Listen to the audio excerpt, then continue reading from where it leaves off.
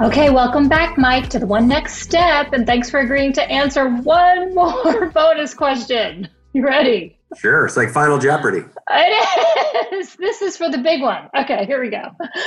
Gift giving can sometimes be a delicate subject for businesses, but kind of as you explained in the episode, it can play an important part in recognizing a team. So, how can leaders give recognition that resonates with employees, that make them feel appreciated, but does not create a sense of entitlement?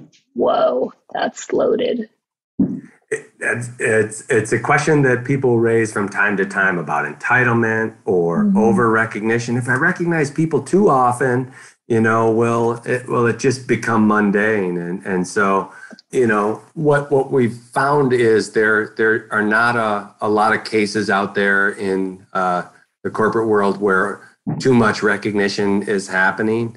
And what we're seeing is, and we've seen for an extended period of time, is as leaders and as organizations, if we're using recognition to highlight and encourage what we refer to as the ABCs, which are the attitudes, behaviors, and contributions that the company needs to accomplish its mission, then it just can't happen too frequently. And so we're encouraging those behaviors as a business, as an employer, that we want to see in our employees. We want others to emulate, and it just, if it's done the right way, it can't be overdone. Yeah, more is more, I think. This is not a case of less is more. This is a case of more is better.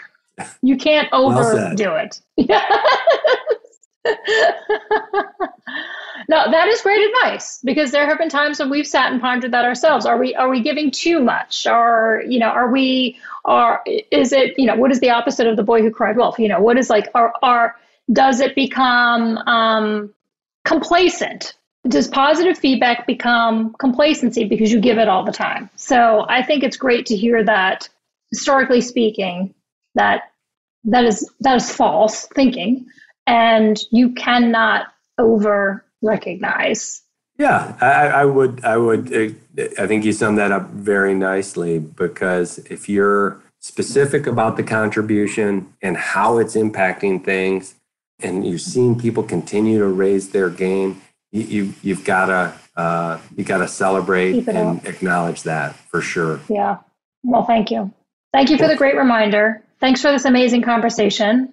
Thanks for talking to us about all things recognition. I hope everyone's listening and taking feverish notes. Well, I just want to thank you for allowing us to be part of it. We're so impressed with what you've built, and it's great to spend some time with you. Thank you, Tricia. Yeah, it's been great. Thank you, Mike.